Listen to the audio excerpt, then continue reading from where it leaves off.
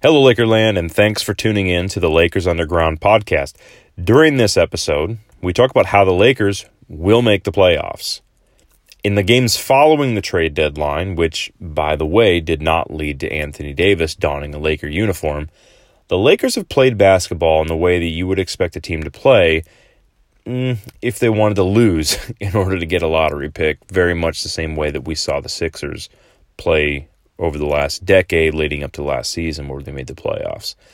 The problem is we have LeBron James on our roster, which means you're not competing to lose. And in fact, his legacy's kind of on the line here, and I'm convinced the Lakers will make the playoffs due to that fact.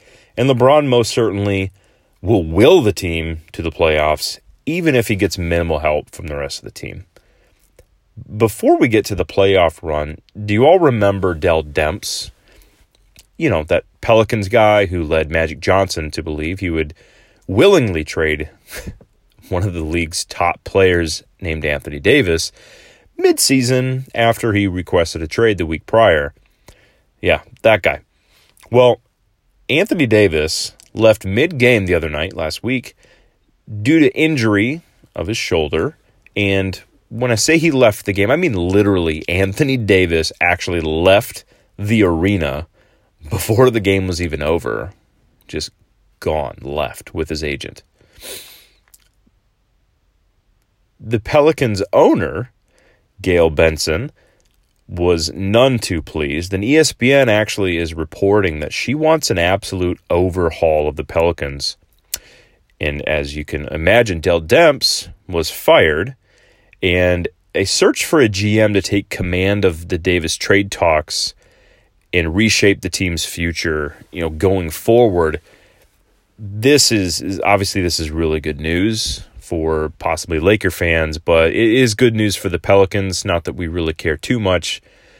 But while I believe Dell Demps, while making Magic Johnson and the Lakers look pretty foolish, he also made a fool of the Pelicans organization and himself, which would make other GMs, I would think, it would make other GMs think twice before dealing with a guy who would string another team along the way that he did, while all this information was being leaked out to the media. I would presume this leaking was typically from that end of it, not the Lakers' end, I would hope. And the questions to be asked this summer, obviously this is if the Pelicans, I'm sure they'll find a GM by the July 1st start of free agency, that the question that we would ask for this summer will be a couple of them. If the Lakers, number one, if the Lakers will have the best offer on the table during that time, or number two, will the Lakers even want to deal for Anthony Davis this summer? Because they could just wait another year and presumably get him without losing a single player via free agency the following summer. So why would you get rid of all these players just for essentially 1 year?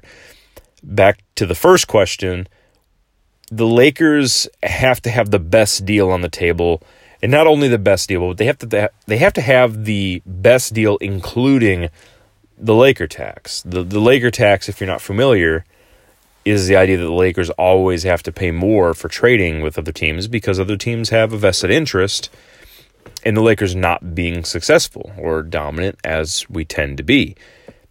Even though the Lakers are a family-run organization, the Lakers, we're in the second largest market in the country. And with that, other teams are not eager to make the same trade they would as if they were trading with, say, the Memphis Grizzlies. So those are the two questions heading into the summer. So NBA All-Star Weekend was this past weekend, and I watched every single activity. I enjoy NBA All-Star Weekend. No, we don't see really the best basketball that can possibly be played. We see a very inflated offense, whichever game you're watching. And it started with, on Friday night, it started with the celebrity game, which, just to kind of have a couple of comments on each activity, the celebrity game was actually the most competitive game that I ever remember watching. This game featured, in my opinion, it featured Jay Williams and Ray Allen. They were the two names that really drew me to be watching this game. Jay Williams, man, that dude looks like he can still ball. If you remember Jay Williams, he now is an ESPN analyst. He was a point guard for Duke. I believe he was drafted it was the early 2000s, maybe 2000, 2001, 2, 3. And I think he might have even been the second overall draft pick. But his career was cut short due to, I believe, a motorcycle accident, if I'm not mistaken. But, man, the guy looked really, really good. I understand he's playing against some not-so-great talent. But, just some of the moves, the vision and whatnot. I mean, all that stuff, it's still there. He, knocked down a couple three-pointers, and it was fun to watch him play. Ray Allen, he was fun to watch too. He seemed to be going at 20% speed. He obviously pulled up, made some 4-pointers in the game, looked really nice, and the commentators were talking about how he can still play. He could probably suit up an NBA jersey tomorrow, and I don't think that is true. I didn't see Ray Allen as obviously the guy's in shape, but I didn't see Ray Allen being able to defend anybody in the league based on what I saw there. But of course he can still shoot. I don't think any of us really ever doubted the fact that he would still have a shooter's touch. I mean, he's arguably the greatest shooter in NBA history, if not the greatest. He's obviously one of them, and I would say he's one of them. After the celebrity game, the Rising Stars Challenge, in my opinion, was pretty uneventful. Now, the Lakers' own Kyle Kuzma won the MVP of this game, but if you watched the game, you probably wouldn't have wanted to give it to anybody. I get it, he scored 36 points or whatnot, but we joke all the time about how there's no defense in All-Star games, etc., but my friends, there was really no defense in this game. In the final minutes of the game, just to give you an idea, each team was essentially just standing around and throwing the ball, inbounding the ball from one side to the court to the other, back and forth, making dunks and layups, and it was just bizarre. It was awful to watch. I should have just turned the game off. But Kyle Kuzma, he may have scored the most points in the game, but it was mostly on, I can't even really get too excited about it. Yeah, I'm happy for the guy. He won MVP. He kind of gets his name out there. People are going to pay a little more attention to him. But, he most of his points were on, junk layups that he didn't work for, a single point. He didn't work for a single point that he scored the whole game. Everything that he got, these junk layups that he got, were all set up by his teammates. So the Rising Stars Challenge, yes, very happy for our very own Kyle Kuzma, but it was a pretty uneventful game. I would hope maybe the league can do something to try to make this game a little more competitive. You would think that, again, it's a Rising Stars game. Guys who have been in the league for not even a full year, and some other guys who have been in the league for a year and a half, you would think that they would want to prove themselves with the other guys on there. I don't know. It just wasn't fun to watch, and I won't go on with that. So that was Friday night. Saturday, of course, you have the skills challenge, dunk contest, 3-point contest. The skills challenge was won by Jason Tatum. The skills challenge was, it's not my favorite. Everything just seems too easy. It was one, and it takes 10 seconds for it to get done. Come up with something different. Do an actual, maybe something that's going to take you a minute or two. That, I don't know. If they can come up with something like that, maybe I'll be more enthused about it. But when you have centers, and I understand the point of putting some centers out there because they can obviously pass the ball, shoot the ball, dribble the ball really well in today's NBA. So I understand that, but to me, a skills challenge is going to be primarily one, or at least the people competing for it the most are going to be the guards, wings. But it was won by Jason Tatum. It was on an unexpected half-court shot that banked in. That was pretty cool. So Jason Tatum of the Celtics won the skills challenge. Dunk contest, that was won by a Thunder player named Hamidou Diallo, who I've never heard of. I was thinking Dennis Smith Jr. was going to take this home. I don't know. I get kind of annoyed after the retry after retry after retry. I mean, I'm glad that they made the rule where you have 3 retries. That's it. 3 tries and that's it. But if you don't actually go to attempt a dunk, it doesn't count as a try. It's just, I don't know. It got annoying. But Hamidou Diallo, I don't want to take anything away from him. My favorite dunk of the whole night was by him, and it was this awesome dunk over Shaq, and it seemed as though, and sometimes this stuff is scripted to where they act like they didn't know we're going to be a part of it, so who knows? Maybe Shaq did, maybe Shaq actually did know he was going to be a part of it, but they call Shaq out of the crowd, and Diallo puts the ball up in the air and goes and dunks over Shaq, grabs the ball, dunks over Shaq, and ends up hanging on the rim a la Carter by the crook of his elbow. And it was awesome. It was especially impressive. I mean, nearly every other dunk was pretty unimpressive. There's a dunk where I think it was probably Dennis Smith Jr., where he dunked over Dwayne Wade, but it was after Diallo dunked over Shaq, and it was like, yeah, you're not really going to win any points for dunking over a 6'4", 6'3", 6'4" guard versus Diallo dunking over Shaquille O'Neal, 7'1" Shaquille O'Neal. Yeah, so most of the dunks were pretty unimpressive, but that dunk was really, really something. It was awesome. So the 3-point contest, I actually really, really enjoyed the 3-point contest. It had a field of about 10 players, and I have to say, I wish it actually went 3 rounds, given the amount of players. So they go with 10 players, right? So given the amount of players, especially obviously you're in the 3-point contest, but there's really great 3-point shooting players. In the past, you've had guys entering that contest that, shooting 30%, 33% from 3. They've got almost these 45% to 47% 3-point shooters in this contest. And I really wanted to go 3 rounds instead of 2. So you have your stack of 10 players that start out, and then the second, you 3 players move on, as I believe how it goes. And I just kind of left that and kind of wanting more, really. I would have liked for Dirk to have had a second round with it, stuff like that. And obviously he didn't shoot very well anyway, but he may not have even made it to the next round if he did 3.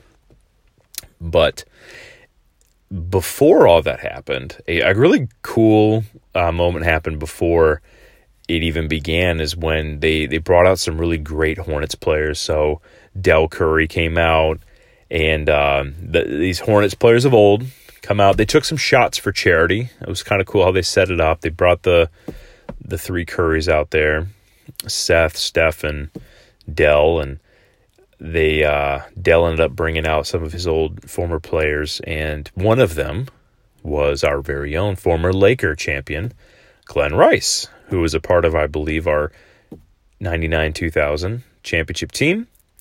And for me, it is always cool to see former players take the court and play or shoot or just something, and this was a really neat moment. So that was a lot of fun. The All-Star game, which would have been Sunday, the All-Star game Sunday night, that was, I don't know,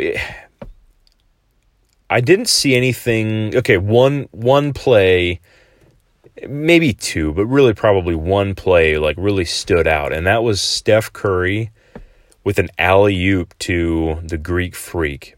So Steph Curry bounces the ball real hard off the floor over, I believe it was Kevin Durant even, 6'10", 6'11", Kevin Durant, bounces this ball over Kevin Durant and over the rim. So Greek Freak is on the other side of the rim, opposite side of the rim, and he comes in for the alley-oop. It was really, really fun. That was a really cool moment. So that was probably the big standout moment for me, was right there.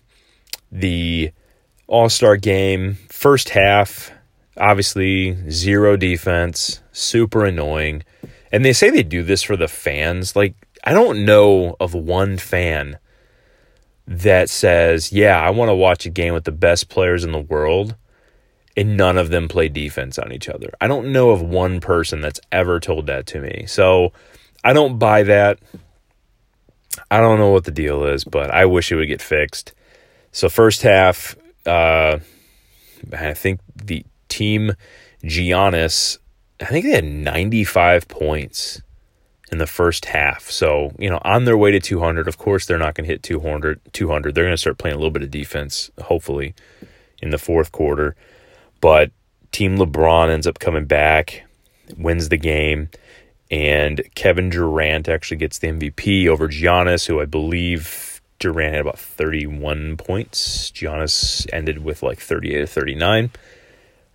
Giannis's points, to be fair, very similar to Kuzma, where everything was just being set up for him. It was all these, little junk bunnies, dunks, and layups and stuff. So you look at the stat sheet, you're like, yeah, how did Giannis not win this? Even though he was on the losing team. But, I mean, come on. It's an All-Star game. And if you actually watch the game, yeah, I think he probably goes to somebody else. LeBron really didn't do too much in the game. Obviously, he put out some stats, 19 points, 8 boards, 4 assists, something like that. And he, I think it just seemed to me that LeBron was just kind of letting everybody else be the face of the All-Star game, if you will. So everybody else had a lot of fun. So anyways, nice weekend. It's a good weekend to watch some basketball, even if it is not the greatest basketball ever. It's just a fun weekend for me. So anyways, we get to our playoff run. So the Lakers, we find ourselves in a pretty dire situation. LeBron was quoted during the All-Star break as saying that he's looking forward to the second half of the season, James said. Looking forward to seeing what we can do to get back in this playoff race. That's my only mindset. That's the only thing that's going to happen in my mental space for these next 2 months. Pretty much on how I can get this team playing the type of level of basketball we were playing before my injury. Hat tip to LA Times with the quote, with a 28-29 record and 25 games remaining in the season, the Lakers are in the 10th place. We're 3 games out from the 8th and final seed in the playoffs. A LeBron James-led team has not been under 500 this late into the season since his rookie year. Things look even worse when you consider the fact that the Lakers were handed the worst loss in LeBron James' career by the Indiana Pacers, by the way, who were without their top player. And also the Lakers are on a 2-game losing streak when we are heading into the All-Star break and have now lost 7 of the last 10 games. Things don't look so good in Lakerland right now. All-Star weekend just seemed as though it just could not have come sooner. But before LeBron James, so before all this stuff happened, before LeBron James and Rajon Rondo went down with injuries in December, the Lakers were ranked number 4 in the Western Conference. And really, I mean, we were playing some decent basketball. Not great, but we were playing some really decent basketball. We were able to win enough games. Again, we were the 4th seed in the West. Now, you fast forward to after LeBron sat out, I think it was about 17 games, and he comes back to play a few games before the All-Star game, and the Lakers dropped 6 spots. These guys did not play well without LeBron. Obviously, we still had some Rondo being out, so you have LeBron and Rondo out. Then Lonzo Ball gets injured. Rondo comes back after, I want to say, a couple of games. But LeBron now back. The team looked... LeBron maybe played, 3-4 games. And the team just looked to be uninterested in playing winning basketball. Coach Luke Walton seemed to have lost the locker room, and the Lakers even traded away a player who reportedly got in Luke's face. They traded away Michael Beasley, and it cost us Zubats just to do it, just to get rid of the guy. And now here we sit after All-Star Weekend, in which LeBron, of course, and also Kyle Kuzma, they took part in some festivities. And this is important because Kyle Kuzma, at this time, he should be thinking about his image and where he stands in the league against his peers after being part of this weekend, because that's what this weekend's all about. And I fully expect the team to come out and begin to gel again like they were before LeBron went out with his injury.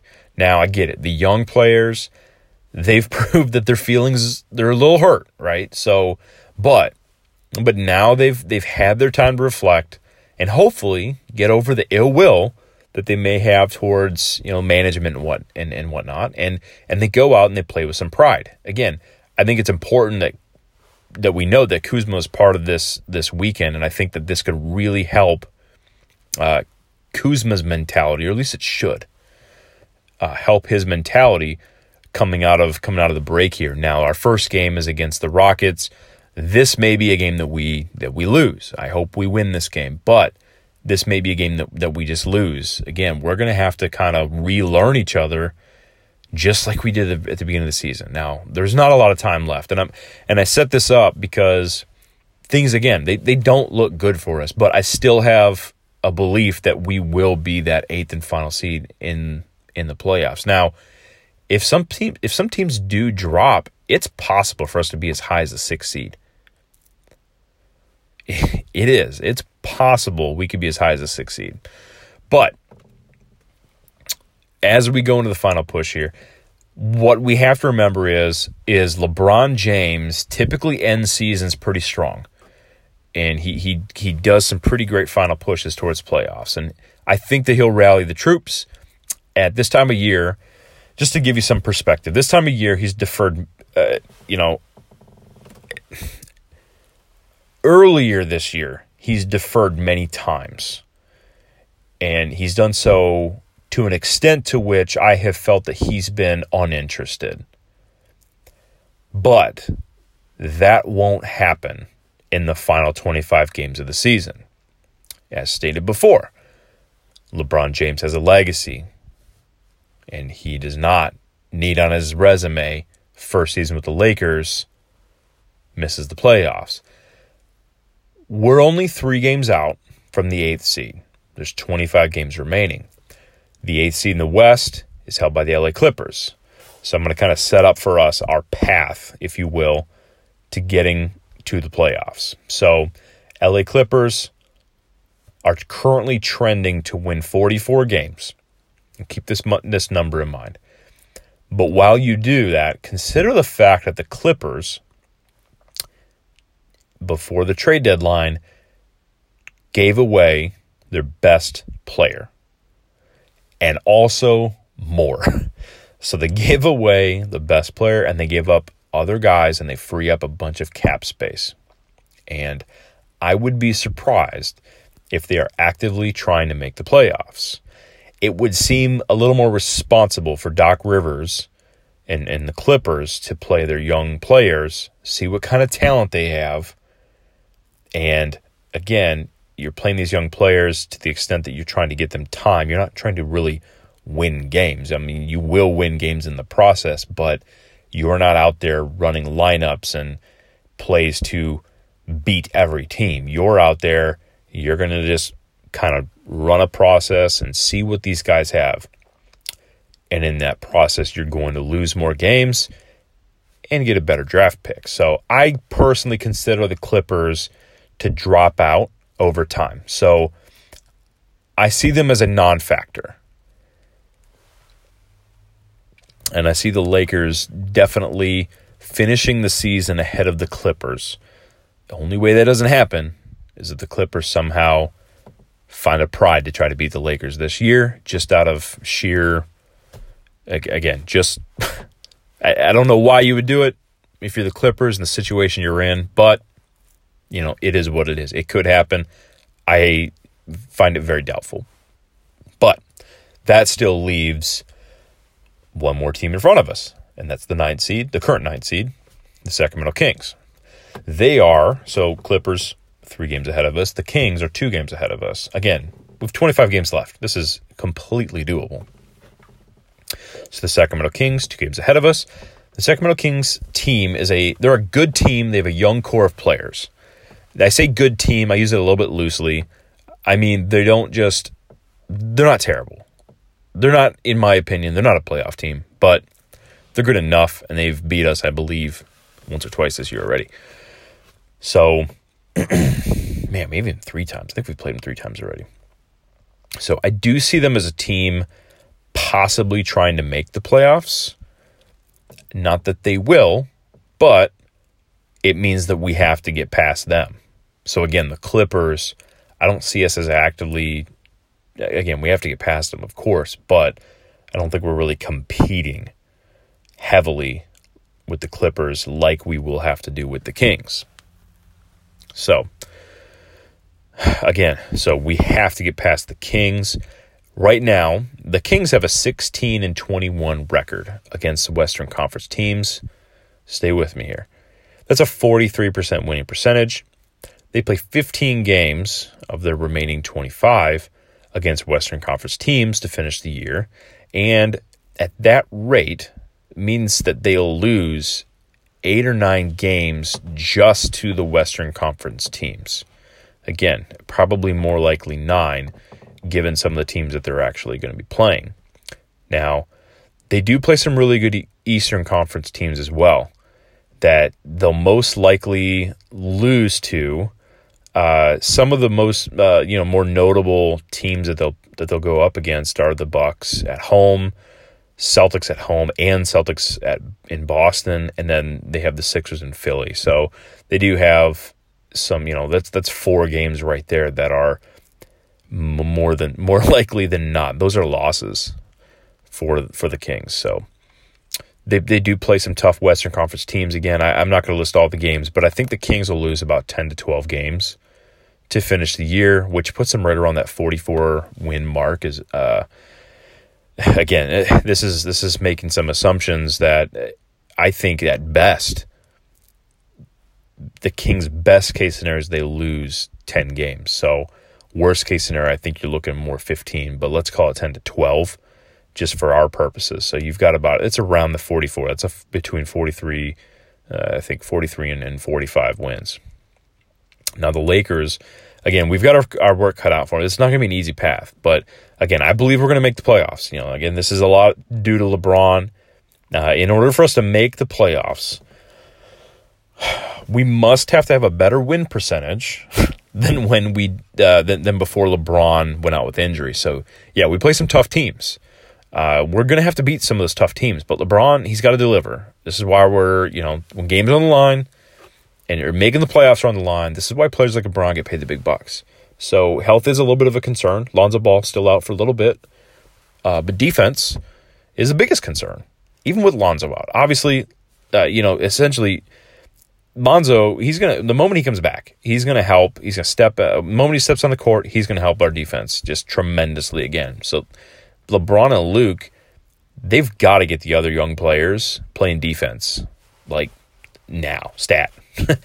The Lakers, to wrap this up, we've got to win about 16 games. So we got to win 16 games to finish with 44 wins. That would tie where I kind of think the Kings are gonna sit at. So that's a 16-9 record, if you're keeping track, for the remaining 25 games that we have. Again, the first game that we'll play again is going to be, I believe, Thursday against the Rockets. Tough game, most likely a loss. But 16-9, that's a significantly better record than before LeBron went down with injury. This is a 64%. Yes, I can do math sometimes. It's a 64% winning percentage, which is 0.2% higher than LeBron's career winning percentage in the months of March and April. Again, it's very doable, and it's going to happen. We have 8 games against really tough teams like the Bucks, Warriors, Rockets, that we've got to win at least 4 of the 8 games that we have against these tough teams, in my view. Then we have about 6 games against teams like Portland, Utah, Sacramento, and we need to beat the Kings, of course, and finish winning 4 of these 6 games, in my opinion. And we have 11 games remaining of the 25 against teams that we really should have no issue beating, but of course we're not going to win all the games. That would just be crazy and be awesome, but it'd be crazy. So we just need to win a really good majority of these games. So, you know, you want to go 9 of 11. Like we've really got to win those games. We've got to beat those teams, and we've got to play really good basketball against the tough teams. So again, Lakers are going to make the 8th seed in the West. We're going to play the Warriors in the first round. Yeah, that team. So thank you so much for listening to Lakers Underground Podcast. If you know what's good for you, subscribe. Please join us next time. So long.